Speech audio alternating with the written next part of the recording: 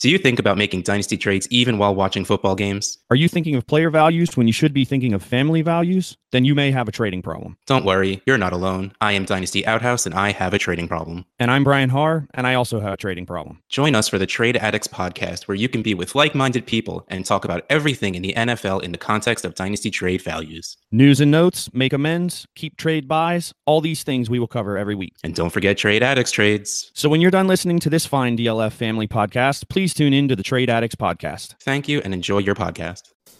Do you have the time to listen to me grind?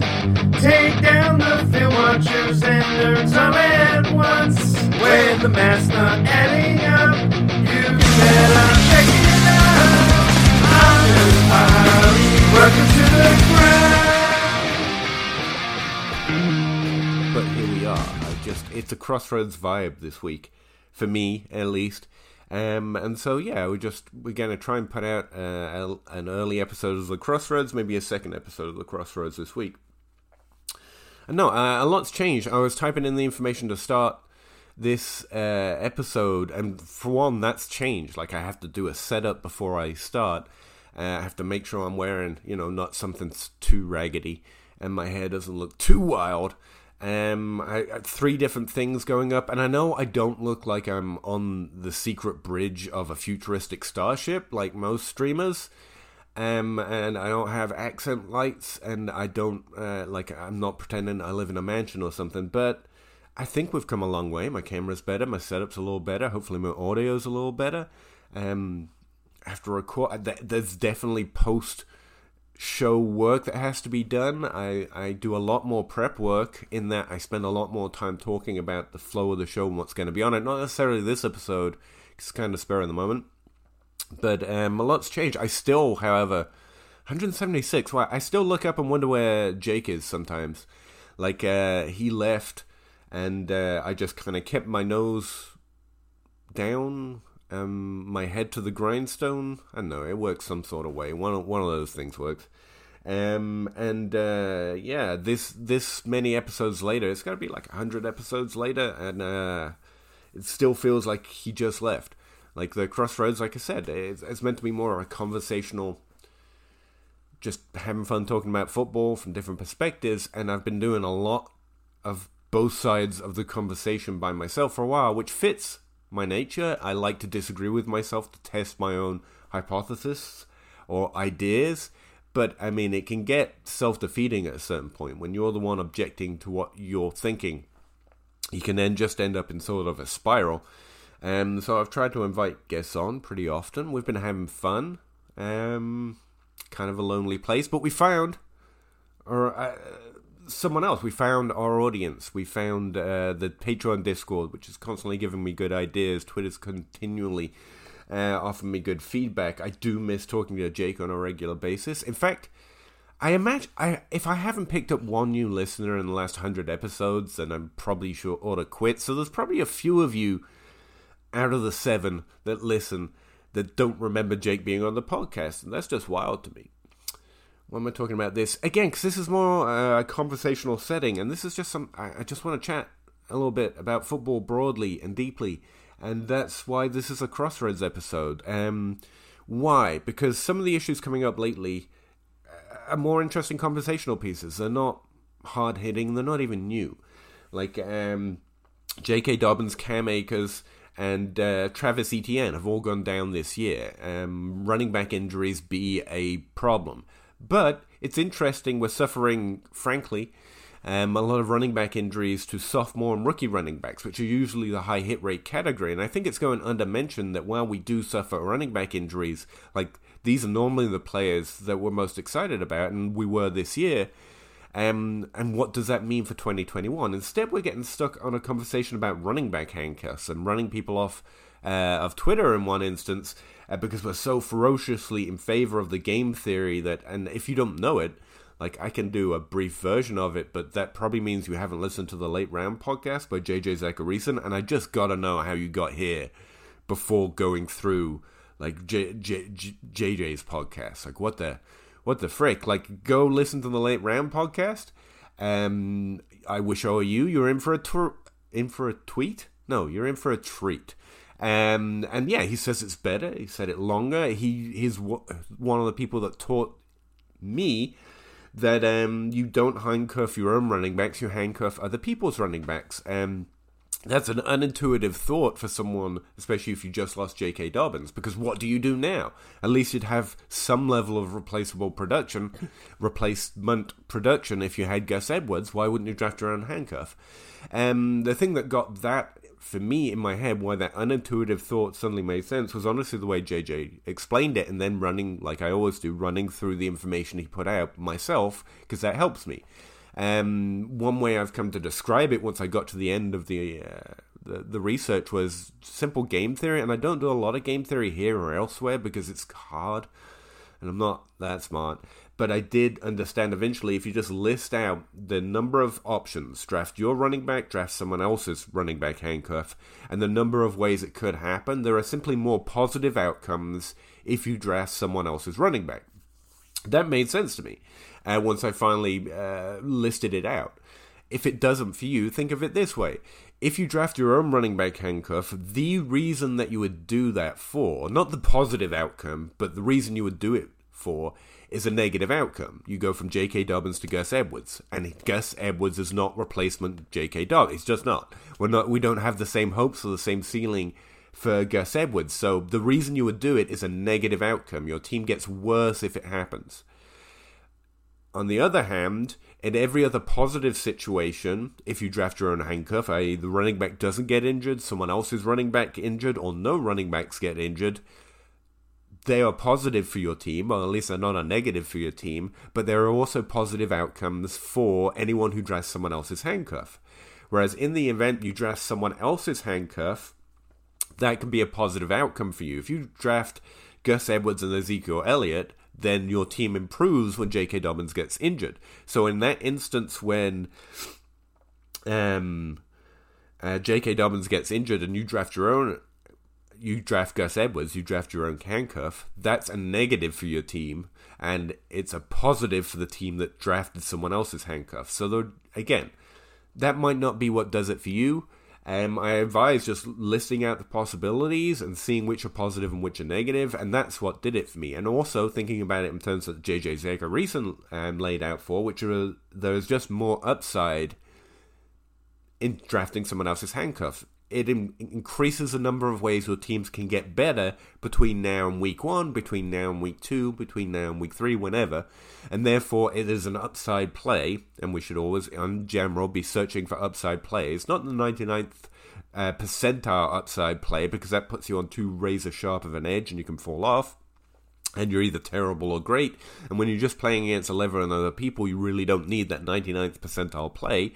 But with a later pick from round say 8, but from round 10 to the end of your draft, drafting someone else's handcuff is a very small edge. Now, the reason I'm pointing that part out is because it is an upside play, but it's a really small one. Like, it's certain. It's not like it won't be true if it happens to you. No, there are just more ways in which drafting someone else's handcuff is going to be a positive for your team than drafting your own handcuff could possibly be a positive for your team.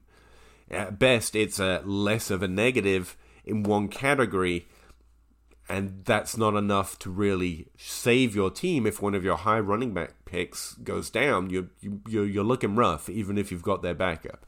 You're already at a disadvantage. It is not positive. So it's a very small edge, though, and the reason I'm pointing that part out is because all of that is true. It is now true. It won't be not true later. Like, you can count the possibilities now, and there'll be the same number before, during, and after, and therefore, like, it is true that the best decision is to draft someone else's running back handcuff, but how much does it matter? Not a lot. I mean, I would say there are very few things that we can say for sure are better decisions to make. Most of it comes down to an opinion at a certain point, of player evaluation you can be better or worse at, you can get right or wrong. You invent your own story to go the last 5 or the last 10%, where, you finally make your decision, which might be different than someone else's decision, but you get it right or wrong, and there's a little leeway in there. Where there's variance, there's no certainty to which is the best or worst draft pick, or the best or worst running back to draft, or the best or worst rookie wide receiver to roster. We've got things that help make the guesses better or worse, but really at the end of the day, there's a significant percentage of it which is just not variance so much as you are going to have to make a call and you can get it right or wrong.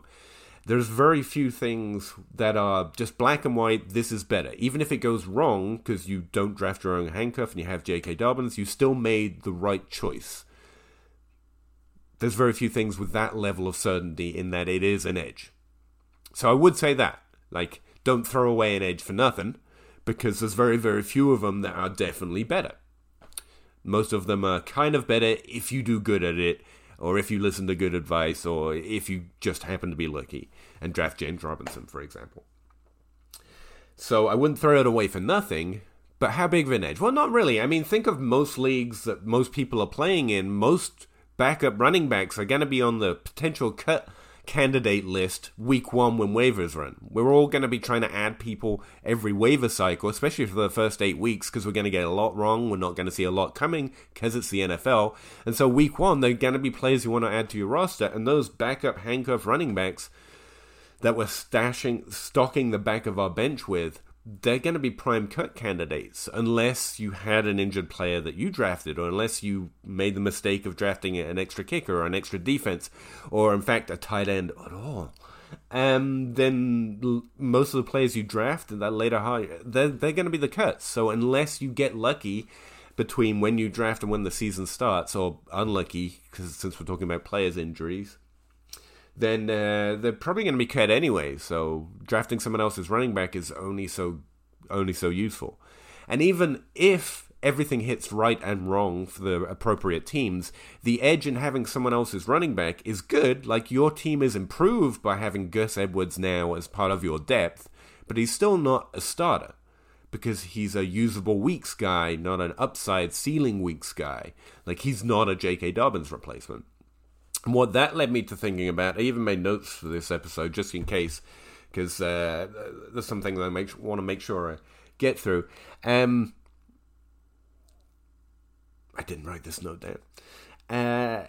Those usable weeks are more or less valuable to some teams. For example, if you drafted Ezekiel Elliott and you now have Gus Edwards, your team is slightly better, but it's a very marginal edge. But if you went more wide receiver, tight end, quarterback, if it's superflex early, having Gus Edwards now is a bigger boon, right? And this got me to thinking about, that running back handcuff debate took off like crazy, and it's not that important, and it's pretty well known. We can disagree on it if you like, but, I mean, the way to prove it is pretty well established by J.J. Zacharyson. I mean, you can game theory out. It can be fun. Not that everyone had fun in that conversation, but it can be a fun conversation, but it's not a huge edge. And it's not new.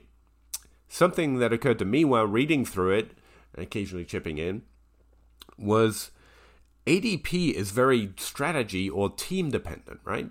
Like, if you have Gus Edwards, like I just said, and you're wide receiver heavy early, that's a big change in your ability to replicate a base level number of running back points while you try to dominate a wide receiver until you get a better running back hit, hopefully somewhere later. At the same time, if you're more wide receiver heavy early in a particular league, in a particular draft, not in general, but in that draft, you had a later first round pick, that's the way you went, then those weren't the running backs you were searching for necessarily, because you are seeking big upside. That's a dead zone running back. That's why I've been saying for years, don't draft top 24 running backs. Stop increasing top 24 running back ADP if that's their ceiling. Now, I think there are a few running backs that fall into that range every year, like this year it's Myles Gaskin, Kareem Hunt, James Robinson, pretty easy, that have more upside than that top 24 dead zone running back phrase kind of encapsulates, and so I've been willing to draft him. But was I looking for Gus Edwards in that range if I was wide receiver heavy? No, I don't want usable weeks. I'm seeking those top 12 upside weeks. At the same time, I am more likely to be drafting backup running backs earlier than someone who drafted J.K. Dobbins earlier, because I do need usable weeks while I seek my top 12 upside at running back, right? And so Gus Edwards was actually being drafted outside that range in like round 12. I think he's up to round 9 in redraft. Still fairly similar range. And that team that was more wide receiver heavy is more likely to have been placing value on those upside weeks. But still, in either instance, if you are a heavy running back early, a heavy wide receiver early, or tight end or whatever else, then those usable weeks have a different level of value to you.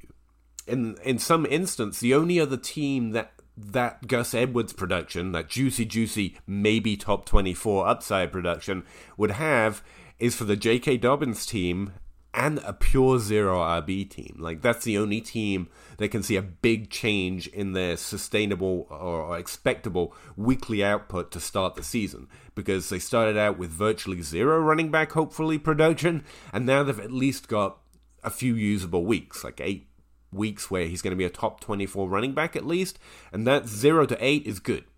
And potentially 0 with the loss of J.K. Dobbins to 8 to Gus Edwards is also good. It's just that game theory kind of works you out of it unless you just did it anyway, which is also fine. You've got to hit on your other picks anyway. Hopefully you drafted Trey Sermon somewhere, or Michael Carter somewhere. I mean, the ultimate answer to this is a problem with running back injuries. So the answer is a more zero RB heavy draft. That's the counter to running back injuries. And I get that a lot of people don't like zero running back, but I think it's because they're mad at the reasoning that explains the outcome. And it doesn't matter how angry you get at the apple for falling to the ground, gravity still exists, right?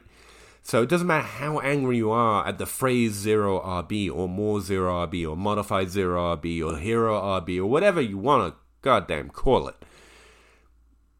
It's still true that running backs get injured at a higher rate, that wide receivers drafted early have a higher best ball win rate, teams that draft wide receivers heavily in the first few rounds, and zero RB and theories of that ilk are just trying to explain why. So it doesn't matter how angry you get at the apple, gravity still exists. And I think that's part of why, like, handcuff RB and running back backfield, these bad strategies are not borne out by the data, or the history, or the number of times. It doesn't win you more leagues more often if we play it out 10 different ways in the past. But it's fine. We're talking about marginal edges with that handcuff. Like, it doesn't lose you the league either in most cases. But I think largely they're born of being raging at the reasoning so hard without understanding you can completely dismantle the reasoning, even though no one has, and the results are still the same. Running backs get hurt at a higher rate. Wide receivers drafted early win more in best balls. I mean, those are the facts we're trying to explain with this reasoning. Those facts are still the facts. Does that mean that you're in a best ball and you should always draft zero running back? No. I mean, that's also what the reasoning suggests. That it only works sometimes. It only works in the right situation. It's draft dependent. Everything we've ever talked about it by on this episode and JJ's on everyone's podcast, I mean, it can work. It's a viable strategy. It is not the only one. You have to be adaptable to the year, to the situation. Jacob Rickroad's special. I mean, every year is different. Adapt to what the year looks like, which brings me back to ADP being team dependent.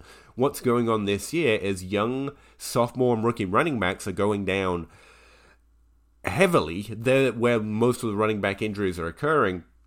Wide receivers has mostly escaped it. Rashad Bateman had a scare, but it looks like he'll be back in 6 to 8 weeks. I still think he can achieve a good rookie season, but we're not hoping for too much, especially on Baltimore. But largely, wide receivers, unlike last year when Devontae Adams and Julio Jones went down, and others, it was kind of a one-to-one last year. Running backs and wide receivers got hurt at a similar rate, unusually. But again, it was great. You can't replace those wide receivers with later drafted picks the same way you can get usable at least weeks from later running backs when running backs get hurt. That's also kind of part of the myth of wide receivers being replaceable or deeper. It's like, not really, not in the same way. You don't lose J.K. Dobbins and get Gus Edwards kind of replaceable. You don't lose Julio Jones and get Calvin Ridley. Calvin Ridley was playing at a top 12 level and scoring at a top 12 level with Julio Jones on the field. Like, that was my whole argument for him this year as wide receiver 1. It's not like Julio Jones went down and Calvin Ridley ascended in the same way Gus Edwards will now get more work and now be potentially much more likely to be in the top 24. Wide receiver just doesn't work that way. A wide receiver goes down and there's just suddenly no good wide receivers very often, you know? OBJ leaves and suddenly the best you've got is Sterling Shepard, and he's fine, but he's definitely not even good at Gus Edwards level replacement, and he was also there the year before doing about the same thing. He didn't increase. In fact, the only one who increased was Evan Ingram that year, got more targets. Yay. I still like Evan Ingram. Everyone else hates him, so I doubt that was kind of the replacement production everyone was hoping for. It just works slightly differently. A lot of those extra usable weeks that happen at wide receiver are coming with more of a high variance and less predictable weeks. Like that 101 touchdown game from wide receiver who the fuck that no one sees coming. That's where all those extra top 24 weeks are coming from a lot of time. And that's just not capturable. You can't stream wide receiver the same way you can replace or predict who might have a usable week at running back. It's just not a thing. It's like the Deshaun Jackson weeks, but they're not all coalesced into one Deshaun Jackson. They're spread out throughout the NFL. Good luck guessing that player's name because you'll probably never heard it before. Like, that's not the same thing as backup running backs or handcuff running backs or running backs further down the depth chart having increased path to opportunity through injuries. Just not. So zero RB, that's why that's the counterplay to running back injuries. Handcuffing running backs, even though it's fine, it's not league destroying if you handcuff your own running back, if you just feel better that way, especially when you're only against 11 other players. It's fine. Don't get it twisted. It's not league winning to not do it most of the time. Could be James Robinson, but rarely. Actually plenty of people drafted Fournette, so forget even that. Anyway, where was I? I forget. It's not league winning. Zero RB is counter. Handcuffing your own running back actually doubles, or in fact increases the problem of running back injuries because of the negative output or outcome because of the action you chose. Like, it's a negative outcome if you draft your own handcuff and you have to use it. So it actually worsens the problem of running back injuries rather than takes advantage of them like zero RB does or tries to, and like drafting someone else's handcuff attempts to. Drafting your own handcuff, in fact, leans into the idea the opposite way. It worsens the problem if running back injuries occur, and they're probably going to. So, that brings me, I guess, to the Baltimore backfield, I guess, since I've talked about handcuffing for this long. I don't think Gus Edwards is J.K. Dobbins' replacement. I think he's going to get the majority of the work in that backfield. I'm less excited about Justice Hill because we've seen years and years and years of them continually just finding other options rather than use Justice Hill. I do think he has more of the receiving upside, and is therefore now somewhat of one of those worthy later running back dashes, but I'd be more inclined to listen to what the news is. I imagine they're going to add someone, a veteran, someone else. I still think Gus Edwards will take the lead there. I think the main effect is going to be Lamar Jackson. He's going to rush a little bit more. He's going to pass a little bit more, which is what I really want to happen in general in 2021 for the Ravens. So that's worth keeping an eye on too. Who they add is going to probably affect the story we tell there. Also, speaking of teams to break down, I've just had to do 2 projections updates. One of them was, for several reasons, but the Baltimore backfield, and the other one was Cam Newton being dropped by the New England Patriots. So I've updated those projections. Mac Jones is now like a top 20 quarterback, maybe, potentially.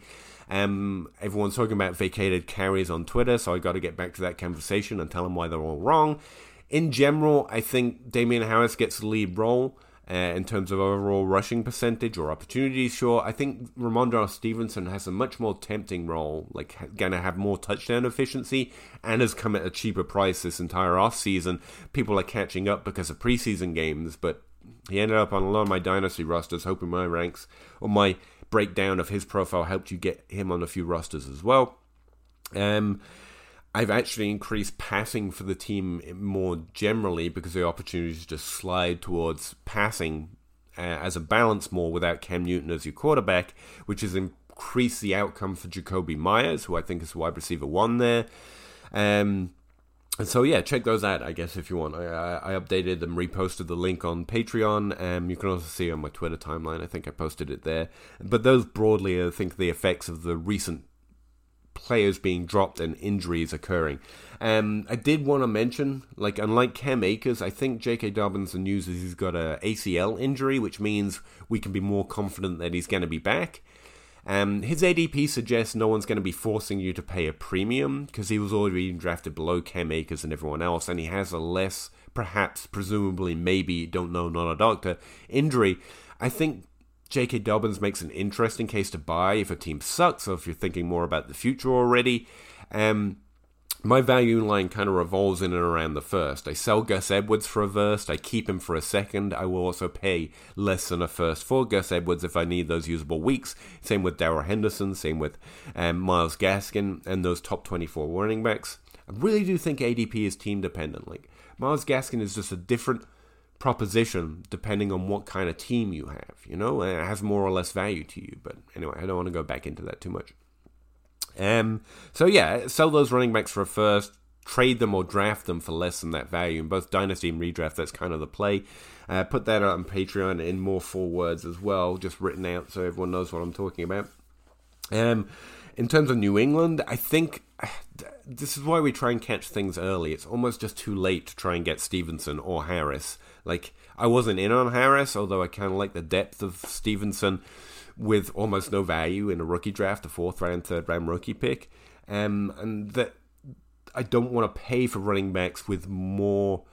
I don't want to trade for running backs with more pass to opportunities open up. I want them to already be in my depth chart and then be looking to trade them away rather than keep them if I can get that first line value or above. If you haven't, if they're not on your roster, there are still some options. Like, I'm noticing Kalen Hill making some noise in the Green Bay running back backfield. He's someone that we had fairly higher ranked. Actually had him above Trey Sermon in my pre-draft ranks. I still think he's not that expensive for one of those younger, higher breakout potentials than he's currently being valued at. I think Kalen Hill is interesting. Jamar Jefferson in the Detroit backfield. Again, we're not talking, they could easily be cut candidates week 1 or by this time next year in Dynasty, or whatever else. But again, we're trying to capture the ones with decent production profiles in interesting situations before this new kind of news breaks. And those are 2 that stick out to me still right now. And so if they're not on your roster, or you just lost J.K. Dobbins, that would be one of the first things I'm looking at, or Cam Akers or anyone else. It's who is currently on the waiver wire, or might be more likely to be on the waiver wire, who could be one of these players who gets a larger path to opportunities than currently most people are expecting. So that would be my plan forward, outside of just hoping my other picks hurt, because J.K. Dobbins wasn't going to win or lose your league, even if he hit the top 12, which I didn't think he would, but that's not the time or place for that conversation. You still had to hit on your other picks, so you were hoping the running backs you took also did well, and the wide receivers, and they're going to be the core of your team this year. J.K. Dobbins is a loss, and you would move on to trying to draft some of those even deeper players that may have hit the waiver wire or may still be undervalued on the back of benches elsewhere, instead of going and paying up for players who've already seen their value shift upwards because of unexpected and unpredictable news like an injury like J.K. Dobbins. That's, in general, where I'm moving on from here. All right, yeah, again, one-sided conversation is not nearly as fun as it was when Jake was here, but hopefully, and I am enjoying the back and forth after they drop, and that's how I'm getting my conversation fixed. So let me know what you think. Post on a comment, I guess, on the YouTube video. I'll talk to you in the Patreon Discord if you're in there. Hopefully this turns out to be an extra episode. I think that'd be pretty cool, since someone literally just mentioned maybe having one. And let me know what you think. For sure, definitely. Really appreciate it. 176 episodes in. I know it's not a whole number, so it doesn't seem like something worth celebrating, but it's a big number. for me. I didn't estimate how many we'd get through, but I would have imagined 176 being a pretty successful mark, and I'm pretty happy to be here, even if, got a little lonelier while recording it, but the back and forth with everyone else about the Crossroads, or on the Crossroads afterwards, I guess, it continues to be fun, and I really appreciate it. Yeah, that's it. I'll talk to you again later this week, it turns out. See you on the live stream later, and whoever's podcast I'm meant to be on today. Really appreciate it. Bye. Yeah. Chicken or crow, crossing the road, go. Clicking a pole, Twitter is gold, player unfold, so. Jake on the table and Nate on the players, though. Pete enumerates the plays, they're analytical. Picking my nose, don't really know if I like that.